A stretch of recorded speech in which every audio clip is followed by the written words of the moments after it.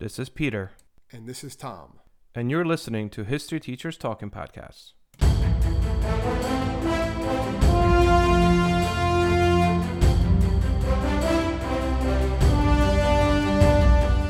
All right, this is Peter Zablocki and Thomas Reska, and welcome back to our podcast. Tommy, what do we got? All right, well, today we are going to be looking at something that we've been talking about that we were going to do for a while, right, back and forth. Other people have said, hey, when are you going to get to this? So we finally decided, let's do it. So we're going to be looking at the Forgotten War, right? So We're not forgetting it anymore. So we're going to be looking at the Korean War. And I know people are Korean conflict. I know it's not a war people are going to be talking about. It's not actually a war. Yes, we're aware of that. We'll get to that. We'll talk about that. But yeah, we're going to be looking at the Korean conflict, the Korean War from 1950 to 1953. And yes, technically still going on today. We'll get into all that. It's a war, though. Stuff. Yes. It's a war. Well, people are dying. People are fighting, but the U.S. wasn't technically at war. Which actually starts a pretty bad precedent going forward, which we'll get to. All right, so we're talking about the Korean War, and I actually learned a lot, and I teach this like every year. I've taught this for years, as you have, I'm sure, but I never really looked into the intricacies of this. Well, why not? From the global perspective. Well, dude, when you teach you're AP doing Korean your War, students a disservice, man. Dude, Korean War and AP, teaching it for AP is literally one class. For AP, even World War II is like a question. Yeah. No. Korean War is literally 45 minutes. Yeah. That's all I have time for it. And I know all the stuff there's to know to it, but now when I started deeply researching into the origins, dating back to 1910 and the Japanese takeover, I never really, I knew about the Japanese takeover, but I never really read into it. So I learned a lot doing this research that, you're right. I'm doing a disservice to my students because my curriculum wants me to only spend 40 minutes. Nonetheless. Anyway, so just so we're on the same page, this is actually referred to by different names. I didn't know this, depending where you are in the world. So in South Korea, the war today is taught and referred to simply as the 625 War, the 625 War, which is reflecting the date of when it commenced, which was June 25th. Right. And then in North Korea, the war is referred to and taught apparently, because, North Korea, we don't know. But apparently it is taught as the Fatherland Liberation War. I was like, okay, cool. Yeah. Sometimes also I heard it called the War of American Aggression. Yeah, I could see that. And by us in the United States and in most of the English-speaking world, it's known simply as the either Korean War or the Forgotten War. Yeah, it gets that Forgotten War, particularly in American history, I'd say, because you have World War II before it, which is World War II, right? Indeed. And then in American history, you have Vietnam, which is a much more influential time period in American history. So you have this war kind of sandwiched in between the two, which is one reason why it's called the Forgotten War or whatever, because it kind of gets lost in the middle of that, the social upheaval of Vietnam and then the massive amount of history and global conflict of World War II. But this could have really easily have snowballed into World War III. Remember, this happens only 5 years after World War II ended. Yep. And at this point, both Soviet Union and the United States have atomic weapons. Have nuclear weapons. And that's probably why, I guess we can get into the discussion right now, that's probably why it didn't snowball into World War III. It really was ready to. It could have. But a lot of historians argue, and I can see that side of the argument, is that the deterrent here, I'm not saying they're a good thing, but the deterrent of nuclear weapons kind of slow things down a little bit. Well, I think the number one thing, and we'll get to this a little more further later on, but the sheer fact that the United States fires one of its most decorated generals to avert going into an atomic conflict, that shows a little bit that each nation, specifically for the United States, is very much whoa, hold on. This got a little too close. So I think what we're going to do back once they start. Yeah. Yep. So I think what we're going to do is we're going to quickly get into some of the stuff that I actually research a lot more in this case too. It's just the early rule and how this came about, the division of Korea and what happened beforehand. And then we'll get into, 625 and basically the start of the war. We'll get into the U.S. or rather we should say the UN involvement, because the United States, this is not a United States war. This is it's a UN police action, right? Yep. Technically, the UN police action. Although 90% of all UN forces were American forces. Yeah, and they were the ones doing most of the fighting, most of the supplies and stuff. But it was technically a UN force. Yes. Yeah. Just to get us started, essentially based on his research, and if you guys look this up, initially Japan is very isolationist. This is 1800s, and then they're kind of forced to become more internationalist, I guess, by the United States when Matthew the Perry, U.S. right? We all know about that. Forces them to trade with the world, but essentially, Japan starts to really grow its empire and flex a little bit. And what really is the pinnacle of this, in 1904 and 1905, they fight a war against Russia, which is the Russo-Japanese War. And no one was giving Japan any shot whatsoever that they would win a war against mighty Russia. Well, obviously, we know this. They won. So after the Japanese won the Russia-Japanese War, it is during this time that they kind of take over Korea as a protectorate initially, and then they finally annex it in 1910 with the Japan-Korea Annexation Treaty. So Korea belongs to Japan. It is their colony, you might say. And they ruled it for about 35 years until after the end of World War II. And then the U.S. and the Soviet Union divide Korea. They both have two zones of occupation, and it is divided where it still is divided today, the 38th parallel. This is an interesting thing. I don't know if you saw this. When they were actually thinking about dividing this, so again, a lot of intricacies here, but Japan, after the dropping of the second atomic weapon, it's very obvious Japan is going to surrender. World War II ends. Well, within 3 days after dropping the weapon, the second atomic weapon, where it's obvious that Japan is going to surrender, Russia declares war on Japan to, quote unquote, help us out. And right away, what they do is they invade Manchuria and start racing towards Korea. So supposedly this is, the good old Uncle Joe Stalin helping us out, and he's invading and fighting against the Japanese, but everyone knows that Japan is done. Like, there is nothing to fight for here anymore. There's nothing they're not going to be able to do anything. Exactly. Yeah, so what Soviet Union's doing is they're trying to land grab at this point. So it is very much, when I looked at this, it was interesting, and it stuck out to me because it happened on August 10th, which is my birthday, but I know, you have these two U.S. colonels, right, that are assigned basically to divide Korea into Soviet and U.S. occupation zones, knowing that the United States armies in the Pacific are so stretched thin from the island hopping campaign, they might not make it to Korea in time. Meanwhile, they know that the Soviets are basically rushing through to get all this land. So knowing that Japan no longer controls this, Japan is, going to be taken over even for a time by the United States as a military occupation. These guys decide on the 38th parallel because it's actually a little bit further north. So they were nervous that, like, if they didn't make it in time, they hoped that Stalin would honor the idea of them being together, and he would stop at the 30th parallel, even though it was a little bit above. He could have probably taken all of Korea. Of course. Yeah. He did. Actually, they got there 3 weeks beforehand. So the Russians got through Korea to the 38th parallel, and then they waited for 3 weeks for the U.S. forces to catch up from the bottom. And at that point, again, we're still friends, right? So at that point, it's decided, all right, it's cool. We're going to divide this very much like we did Germany, and this is going to be a temporary division, occupation of Korea into North Korea and South Korea. What we should also mention at this point is that what you have Kim Il-sung is basically a communist leader in Korea during the World War II and overall Japanese rule and occupation, and he kind of becomes like a national hero for a lot of Koreans. And even though he's communist, he's the one that kind of fought the Japanese in Korea and in Manchuria. Yeah, because the Japanese were not, if you know anything about history, they're not exactly the most... They were not the good guys. Yeah, at this time, they're definitely not the most civil of overlords, I guess you could say. And they definitely look down on Koreans at this time. That's a whole other thing to talk about. But anyone who is fighting against the Japanese and fighting off Japanese oppression, they're going to become heroes. They're going to become icons, and that's basically what happens there. He winds up becoming. Be careful what you ask for, but eventually, right? And so essentially, you have the U.S. and Soviet Union have this joint commission in December of 1945, and they agree at this Moscow conference that they're going to grant independence to Korea after a 5-year trusteeship, I guess. It was not necessarily popular with the Koreans because the Koreans are like, wait, like we were just occupied for 30 years by the Japanese. You guys came out of nowhere, and now you're trying to tell us that we're not going to become independent for another 5 years? No. Like, that's not how it's going to work.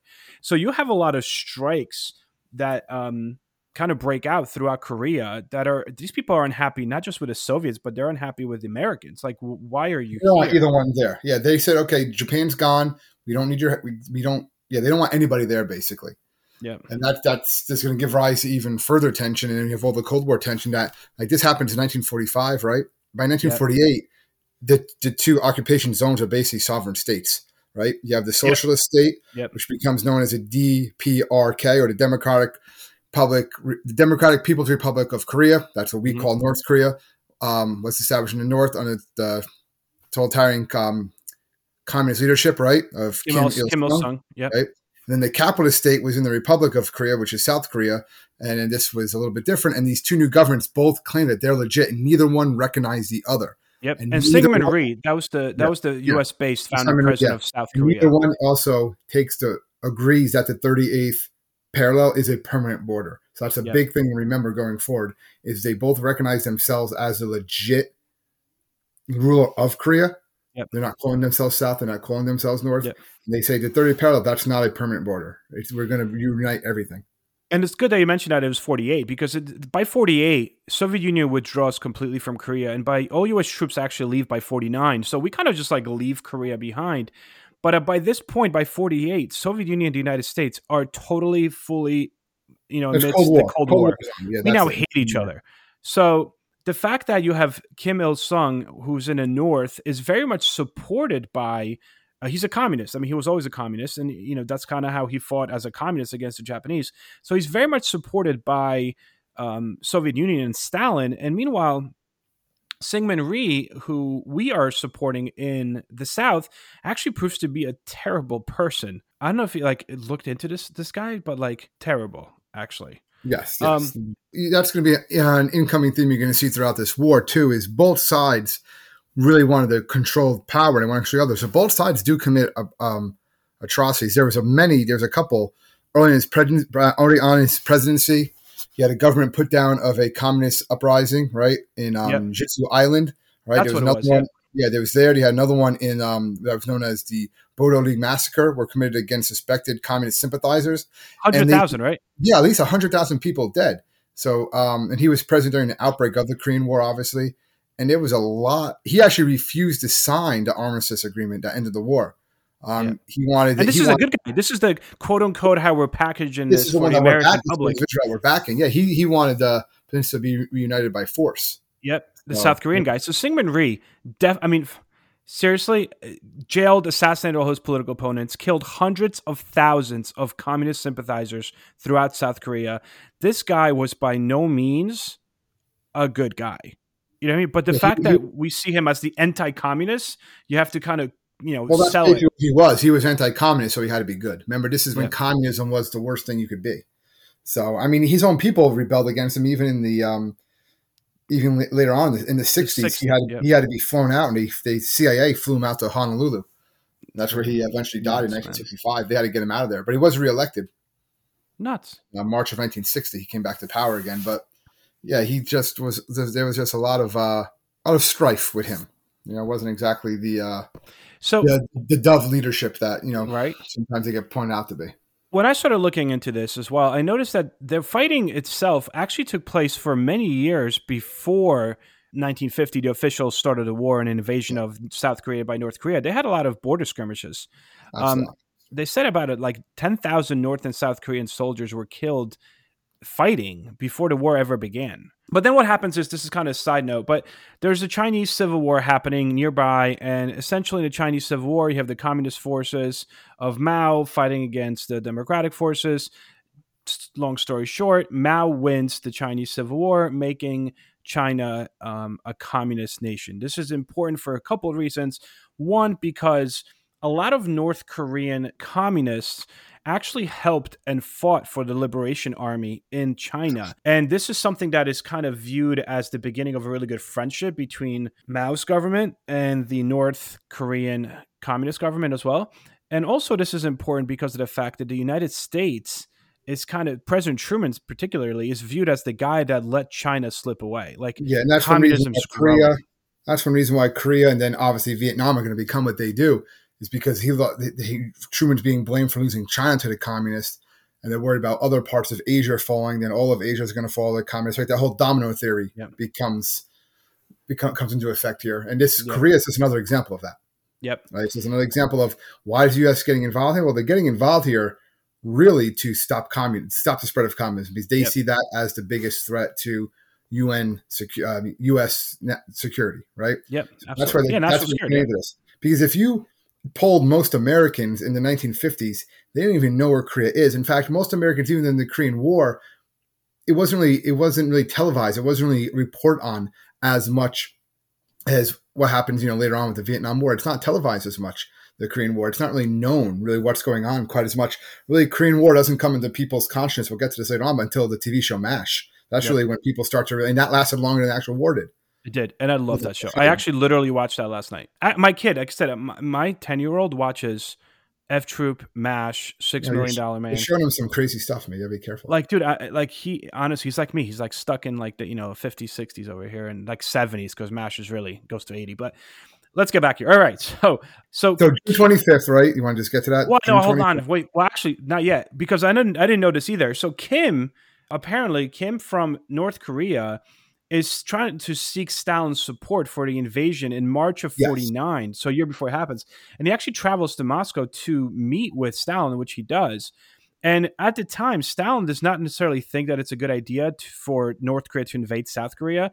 But Kim is trying to say that the regime, for the lack of a better word, in the South, the democratic regime, is so violent, it's killing all of these communists, that he's like, I think this is the right time to strike and take over, all of Korea as North Korea, because of what's being done to communists down south. And at first, Stalin's kind of like against it. But a few things happen from 49 to the spring of 1950 that kind of changed the situation, which makes Stalin call Kim back and be like, all right, we can make this work. First, you have the Mao Zedong secures final victory in China. So China's a communist. Second, United States forces actually completely withdraw from Korea. And the third is the fact that the Soviet Union finally detonates its first nuclear bomb. So there's no more atomic monopoly. They had a nuclear weapon. Yep. So they had, if the United States was going to use something, they at least had that deterrent also. And I think that was probably the big thing. That and the U.S. troops leaving. Like he's like, well, if they're not going to be there, then we're not going to have to fight them. That's fine, The Soviets actually cracked the codes used by U.S. to communicate with the embassy in Moscow. So they started reading dispatches that convinced Stalin that Korea really did not have much importance, or wasn't really significant to the U.S., or significant enough that it would warrant any form of nuclear confrontation. So that's kind of why Stalin had a little more aggressive strategy in Asia. And he's like, you know what? It seems like the U.S. is not willing to use nukes again. We knew if it was Europe, they were going to use nukes. Right? That's what it did. That's what it was. It was in Asia, they weren't. And he got that from these messages. So basically, he gives Kim a permission to attack South Korea after there's one condition, that one, Soviet Union is never going to directly join the fight because it does not want a war with the United States, open war.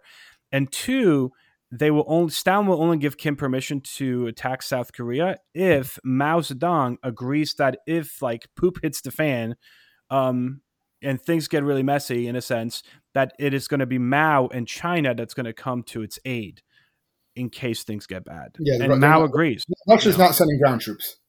Yep. Yeah, Russia's not. But it's agreed, if anything goes bad, Mao's going to send the troops. Which is what happened. All right, so now let's get to it. I mean, I feel like, so everything's said. He's got the blessing of Uncle Joe. It's happening. So what happens here? Well, that's basically what, on June 25th, 1950, the North Korean military, or the Korean People's Army, they cross the border. They drive into South Korea. And right away when they do this, they're tearing through everything. United Nations comes in, the Security Council. They denounced the North Korean move as an invasion, and they authorized the United Nations command, and they dispatched forces to Korea to repel it. The Soviet Union was actually boycotting the UN at this time because they were recognizing Taiwan, which is a whole other... Yeah, that was interesting, right? And China was not recognized at all, so they weren't in the UN either. Well, yeah. So, but also because since the U.S. was recognizing Taiwan, the UN was recognizing Taiwan, that angered the Soviet Union because they're being buddy-buddy with Mao, obviously. So neither one could really support their allies at the North Korea Security Council meeting. So 21 countries actually of the United Nations, eventually contribute to the UN force, like you said, about 90% of which was all the United States military personnel. But after the first 2 months of the war, the South Korean army was really beating everybody out. The United States troops got there very hastily. They weren't prepared. Oh, you mean the North Korean? North Koreans destroyed us in the first 2 months. Yeah, I'm sorry. The South Korean army and the American forces were basically on the point of defeat in the first 2 months. They retreated to a small defensive line, right? All the way at the bottom of the peninsula. Like they were almost literally kicked out. They pushed off the Korean peninsula. The push-on perimeter is what it's known as. Yeah. And it's interesting because when Harry Truman got into this, Harry Truman basically, in that quote, he said, if we let Korea down, the Soviets will keep right on going and swallow up one place after another. Like this becomes like a symbol of this global struggle, right? Between East and West. Domino theory right there. Yeah, right. Good versus evil, the Cold War. Like we can't let Soviets do this, even though it's not the Soviets. Like, but that's the interesting thing is they're already acknowledging, the United States is acknowledging everything's painted in like, as opposed to black and white colors, it's like red versus red, white, and blue. You know what I mean? Like, this is a communist nation invading another communist nation. It is clearly, we all know who the boss here is. It's Soviet Union, and we need to stop this. It becomes a proxy war. It becomes a proxy war. We're fighting the Soviets, but not directly, more or less. Yeah. So basically, by the end of summer, President Truman and Douglas MacArthur have this like new offensive strategy. So Douglas MacArthur is the guy that's counter strike. Yep. And Douglas MacArthur, we should also mention, is the guy that at this current moment, Douglas MacArthur is actually the military commander of Japan. So he is left over at the end of World War II because Douglas MacArthur was kind of in charge of the Pacific versus like you have Ike that's kind of in charge of Europe. So Douglas MacArthur, after the war in 1945, becomes the military, I wouldn't say dictator, that's a terrible word. It's not a dictator. He's military overseer of Japan. And because he's kind of close in proximity, he's the one that's put in charge by the UN forces to be in control and in charge of the UN counter strikes, I guess. Hello, this is Gary Chahot welcoming you to check out the French History Podcast. Our main show covers the history of France from the first humans until present. If you liked Mike Duncan's The History of Rome and wanted a similar program covering the land of beauty, culture, and love, we are exactly that. We also host world-renowned scholars who have delivered guest episodes on their specialties, including 18th century pirates, revolutionary booksellers in 20th century Paris, the special friendship between the Marquis de Lafayette and Thomas Jefferson, and numerous others. Learn what you love and listen to the French History Podcast today.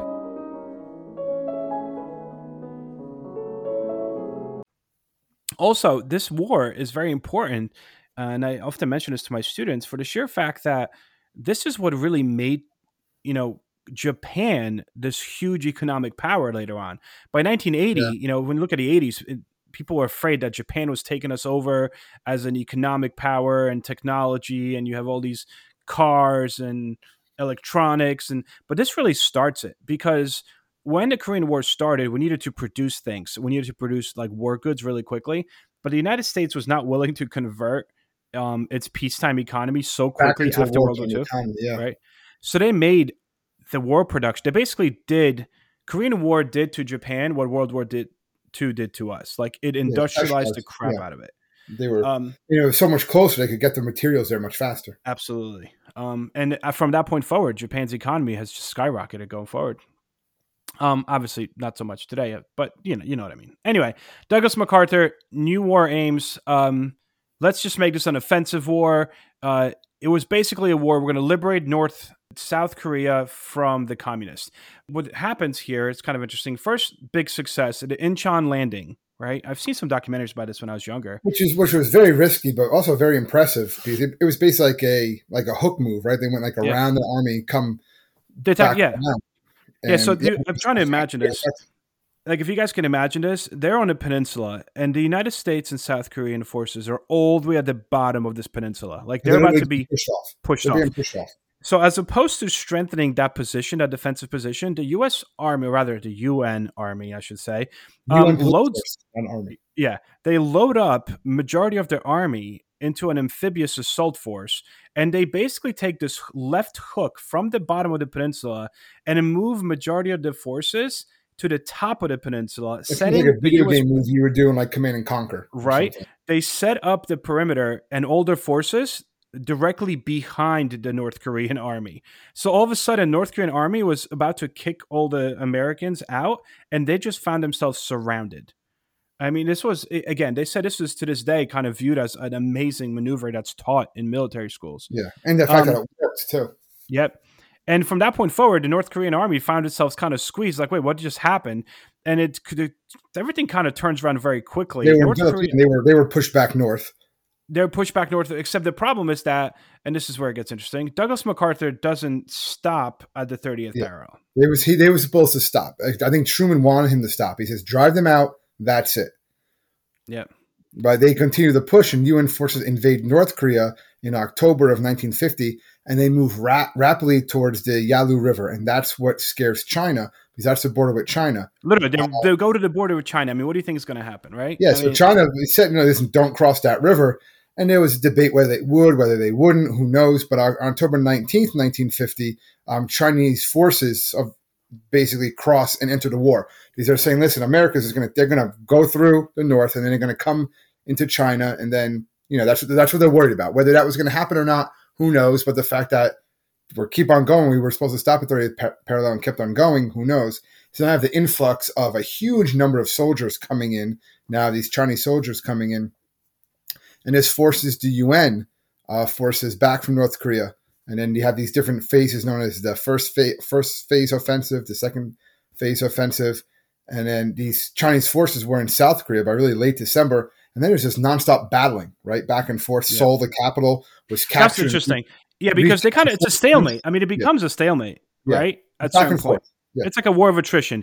And the issue, like what we need to kind of bring up is when you just brought it up with Seoul. So the South Korean capital, Seoul, sits literally just 35 miles from the north-south border. Like it sits 35 miles from the 30th parallel. So it was captured by the North Koreans and recaptured. Like it changed hands 4 times in a period of like a year. Which is crazy. But it was always within that range of like 50-mile range when they're just like back, forth. It became a war of attrition, really. Really, most of the fighting then, although it was fighting on the ground, like both fronts got established. Then you start seeing, I guess, something that the Korean War becomes pretty famous for, which is the jet fighters, right? The air combat was really where it became like this. It was back and forth there, a lot of fighting, and that's actually where you saw air-to-air combat for the first time in history. And then the Soviets were actually fighting. That's where Soviet pilots were fighting against American pilots. Well, this is where the infamous MiG Alley, remember? Yeah. Like that. Covertly flew in defense of the communist allies during, you had MiG Alley, you had the Sabres versus the MiGs and stuff, the midair missile, and all that stuff. This is your Top Gun. This is like your Top Gun before Top Gun. Yeah, it's the prequel to Top Gun. This is interesting, though, because, over MiG Alley, right, which is basically skies over Northwest Korea, the amount of dogfights, so many cool documentaries on the History Channel when it's still... These are jet dogfights, too. These are the first jet fighters. First ever, first jet fighter. You didn't see this really in World War II. Yeah, they just missed it. I mean, they just missed it in World War II. This is also where we start seeing actually, and again, Stalin said Russia's not fighting, but a lot of these jet dogfights were fought by Russian pilots. Yeah, we know this for a fact. So, it's almost like Stalin's like, all right, well, they're up in the plane, can't really tell, boom, and he started sending experienced jet fighting pilots to fight against Americans. So you actually have Americans fighting against Soviets in this particular war. I mean, it actually happened.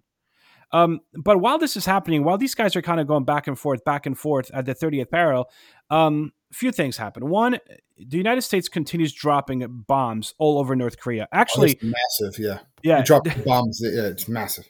So the United States dropped 635,000 tons of bombs on the North Korean portion of the peninsula, compared to 503,000 pounds dropped on the entire Pacific theater of World War II. We dropped more bombs in North Korea in a year than we did in 4 years over all of the Pacific theater in World War II. Like, that's insane. Actually, this says the United States killed an estimated 15% of the population. That's kind of crazy. Meanwhile, I don't know if you saw this, the Korean War is often, this kind of pops up on MASH all the time, which is as we mentioned earlier, an awesome show about this. While these guys are fighting in these like war of attrition, all within like 15 miles of this border back and forth, Korean winters were like super ridiculously cold. They said that it would drop as low as negative 54 degrees Fahrenheit. And a lot of the North Korean and definitely the Chinese soldiers were not equipped for winter warfare. No. They kind of just very hastily, sent them across the border. So they were not equipped for that. They said that the most prevalent injury from the Korean War was not being shot. It was actually frostbite. And this is also why MASH units, or mobile army surgical hospitals, were created very basically near battlefields. These were like new innovations. They were designed to stay as close to the front as possible. So these guys could like take the entire hospital and move it within an hour. Like it was all tents, boom, move, like if need be. But they needed to be really close to every unit, mainly because of just the sheer cold, not just, the fighting, which was, again, atrocious in itself.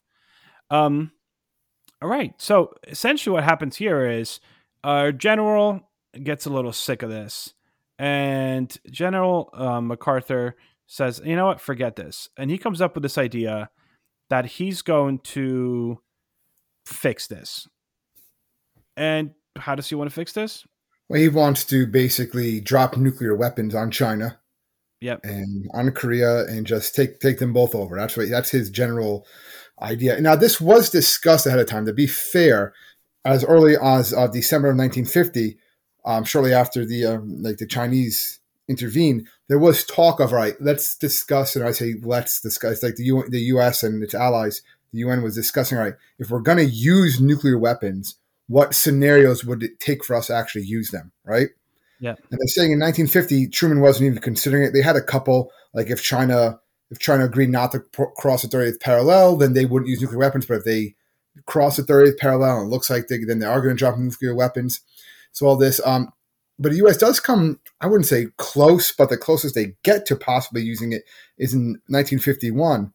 I mean, he has the targets all set up. Yeah, the target set up. They actually are practicing doing bombing runs from Okinawa to North Korea using conventional bombs or dumping nuclear weapons. They have all the parts assembled except for the nuclear core is assembled in there. So it's an option. They want to just be ready just in case. One of the generals, General Ridgway, actually was authorized to use nuclear weapons if a major air attack originated outside of Korea. Right. So if like something like that happened, but the U.S. was also still like kind of hesitant because they knew if they used nuclear weapons, it's going to mean full out war with China. And full out war with China could also lead to full out war with the Soviet Union. Was that something, again, that they were totally willing to risk? So that was kind of the debate there. But if it was up to MacArthur, it's bomb them. Yes, do it. But he also, that's another, what we have to bring up here too, is that he's not just talking about bombing North Korea. He's actually, some of his targets were in China. Like he was about to nuke China. Like it was a little crazy. Basically, what they were worried about, and this is, to be clear, this is before ICBM. So they're not worried about attacks on New York City or anything like that. Yeah. You need a plane. You need a plane to get there. What they're worried about is that the Soviets would attack Japan. They would drop nuclear bombs on Japan in retaliation, and that was the fear. World War III. Boom. Yeah, that was the fear. Yeah. So on April 11th, 1951, President Harry S. Truman removes MacArthur from his command for insubordination. Yeah, he fires him. In an address to Americans that day, the president basically states, and I quote, "I believe that we must try to limit the war to Korea for these vital reasons, to make sure that the precious lives of our fighting men are not wasted, to see that the security of our country and the free world is not needlessly jeopardized, and to prevent a third world war." MacArthur's fired, basically. Crazy. But it's also, this is the thing, MacArthur was such a national hero that not that Harry Truman runs against, because Harry Truman decides he's not going to run for re-election. Yeah, but also Harry Truman's public. MacArthur was the more popular of the two. Absolutely. Right. I mean, he literally returns back to the U.S. in April 51 and is honored with parades, like throughout cities. He speaks before a joint session of Congress, like criticizes Truman's Korean policy outright on TV. And no one's like, saying anything to him about it, right? I mean, it's pretty obvious at this point that like he's more popular than Truman. Truman chooses not to run for re-election, but this is the end of the Democratic Party in power for a little bit. And the reason for that is because, in 1952, you have Dwight D. Eisenhower runs for president on a Republican ticket. And this is kind of interesting as well, because he's going against Dodge Stevenson, and they're like head to head in the polls. But then literally 2 weeks before election, right, Eisenhower flat out says, I will end the war in Korea. I'm going to bring Americans back home. Like at that point, the war's over. The election rather was over. Because everyone trusts Eisenhower. Of course, he ended World War II. I mean, like, if this guy can't do it, no one can do it. So that basically propels him to the White House. And sure enough, I mean, he goes to Korea, and he's the one that kind of forces a truce talks, even though the truce talks and ceasefire negotiations really started much earlier, and they probably went on for most of the war. But it basically, it's not until Ike becomes president that it's pushed forward. And obviously we can't just give everything to Ike. Stalin dies in March of 1953. Communists kind of concede on a little bit. I mean, why would you say it stopped? Because the war never ended, right? I mean, we have to say that. Technically it's the fighting stopped, right? The armistice is signed, right, on July 27, 1953. But technically the war has still been going on. So the war has been going on for over 70 years, 71 years, 6 months and 4 days. So the war is still going on, even though there's been no fighting. There's been tension and stuff like that. So no peace treaty was ever signed. There was always the assumption there would be a peace treaty. And the two Koreas are technically still at war. This is what's called a frozen conflict. In 2018, the leaders of North and South did meet at the DMZ, and they agreed towards a treaty. Never actually happened. Never, hasn't actually nothing transpired. But really, the whole war just kind of stopped, and then a little bit of land did change. The DMV was established right at the 38th parallel. Yep. North Korea did gain a city, the city of Kaesong, but they lose actually more land. They lose about 1,500 square miles, all right, to South Korea with this new treaty. So they get smaller. But again, it's not much. And it just it's the DMZ today, which is one of the most heavily militarized zones in the entire world, right? Yeah. Like if you go there now, what I always found interesting, if you watch the documentary, you read up on it, there's actually a office building that both sides share, and there's a room in that. Yeah, that's where it's so awesome seeing that. There's like a line drawn through it. Yeah, it's also guarded. It's guarded all the time by North Korean soldiers and South Korean soldiers. But because the United States is there too, we still have soldiers there. They were saying that how they always put on the base, they always find like the largest American soldier they can find, the tallest one. Mm-hmm. They always put them on guard duty. Yeah, I saw that. Because they're they'll be over 6 feet tall a lot of times, 6'5" even, if you find really big ones. And the North Koreans tend to be smaller, especially as the years have gone on because of malnutrition, which is a whole other thing what's going on in North Korea, right? So they tend to be they tend to be on the smaller side. So you have these guys, and they say what they do the whole time is they just stare at them. Like the American our soldiers are told you stare them directly in the eyes the whole time, which is very uncomfortable, they say, for the North Koreans, because you're not supposed to do that. So again, it's kind of like this just trying to just make them as uncomfortable as possible. Well, just kind of go along with the topic. There are currently, as we speak, right, in 2021, 28,500 American troops stationed in South Korea. Yeah. It is actually the U.S. third largest military presence outside of the country, following Japan and Germany. So how ironic is that? Think of World War II and the Korean War. Has picked up again. It's because of the American presence there and all the landmines. Yep. Japan, Germany, South Korea. 28,500 American troops there right now, which is nuts. But talking about this 2 mile wide demilitarized zone where most of the Americans are stationed today, Armistice 53, this goes on. But when you talk about casualties of this war, I mean, there's 40,000 American soldiers that died in this Korean action, right? And more than 100,000 were wounded. Injured, right? Right. So you have Korean War Veterans Memorial near Lincoln Memorial and National Mall. It's a really cool memorial. If anybody ever goes, there's one actually right here in Jersey too, on the Atlantic City Boardwalk. It is right on, Atlantic City Boardwalk. I have pictures by that from when I was younger. But yeah, I mean, 40,000. And how is that a forgotten war? I don't understand. I said it's a forgotten war, just basically from what happened. Well, yeah, because before Vietnam. what happens after. We should do a podcast on Vietnam. I'm sure we'll. That would be a two-parter. That would have to be a two-parter. That's to be a most one, yeah. And so that was also a lot of things to do with the POWs. I'm sure you saw a lot of these with both sides. Like I saw that at the end, there was like a whole discussion of what do you do with them. Yeah, because the assumption was that it was just like with Geneva Convention, what happens with these, and then like a lot of the captured ones from the UN forces, they didn't want to give back. Right, the U.S. military was alarmed for all the atrocities committed against the POWs. Right, the South Korean government, on the other hand, didn't want to send the Korean troops back because they said no, they're going to stay here now. Because they lost so many people also during this conflict. Because again, if you had a choice between communism or capitalism, a lot of people, they're going to go to the capitalist side. The brain drain, the same reason why the Berlin Wall goes up, right? Listen to that podcast. That's going on here, right? They're trying to, a little self-promotion there. They're trying to, flee now to the south here. North Korea is still in news. Dennis Rodman goes to vacations there. Well, that's an interesting thing, but I don't think he doesn't necessarily vacation there. I know. But if you watch a documentary, it was basically because not Kim Jong-un, was the one before him. He liked basketball. He liked the Chicago Bulls. Yeah. And they wanted Michael Jordan there. And Michael Jordan was like, yeah, no, that's not going to happen. Yeah. So they eventually, there was something I saw where they actually tried to get Steve Kerr there. Obama wanted to send Steve Kerr there. He's played for the Bulls, current coach of the Golden State Warriors. This is basketball, by the way, Peter, in case you're confused. I know basketball. It's the sport with the orange ball. But anyway, they wanted him there. The Bulls were really popular. Watch the Last Dance documentary. It's interesting.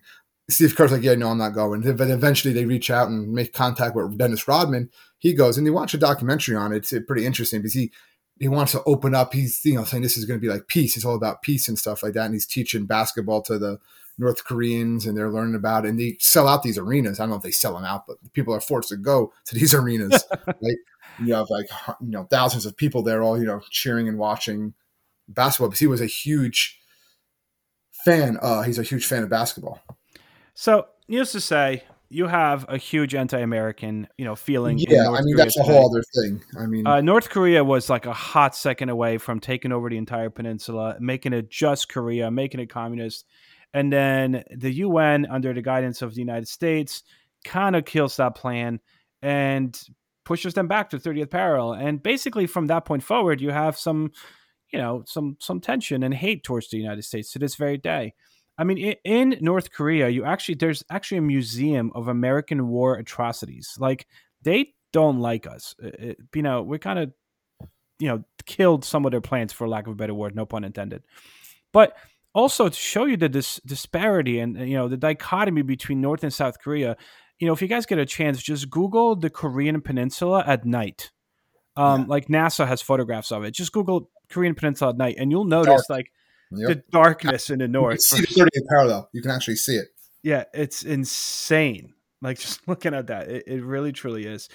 But anyway. But yeah, like I said, there's never been a treaty signed. That's just one of those things. Will there ever be a treaty signed? You always talk about it. They do meet from time to time, but it's also, escalating tension. Every once in a while, North Korea sends a missile somewhere, right? They talk about that. They always do training. Remember, the United States goes into near South Korea on the border. They do war games training about it. And that's one reason why the U.S. never signed the anti-landmine treaty. That we have too many there. We have too many there. And they were all placed there to stop the North from invading. Because the North, they wouldn't win a war against the South if the U.S. backed it, right? Yeah. But the North would, because Seoul is so close, they have all this artillery pointed at Seoul. It would just be massive casualties. There's no way to protect it, stop that from happening. And that's the amount of casualties that would happen instantly, very quickly from the Korean War heating up again. It's just not worth it for either side. Anyway, thank you everyone for tuning in once more to our awesome podcast. I wouldn't say awesome, but thank you nonetheless. It's awesome. It's awesome. Who we're kidding. We love our podcast. So we really do appreciate it. And if you ever need to reach us, you could do so at www.historyteacherstalkingpodcast.com. Please feel free to leave us a review wherever you are listening to this podcast. We're on Twitter too. You can always look for us on Twitter. Oh yeah, we're there. We're on Facebook. We're around. We're there. It's much easier to reach us than you think. It really is. I love the ones where sometimes we get the, you said this happened here, but actually happened here. And I'm just like, I'm so sorry. I apologize. I don't apologize. Oh, God. I guess someone's got to be the good cop versus the bad cop. Everyone, enjoy your week. We'll talk to you guys next week. Stay safe, everybody.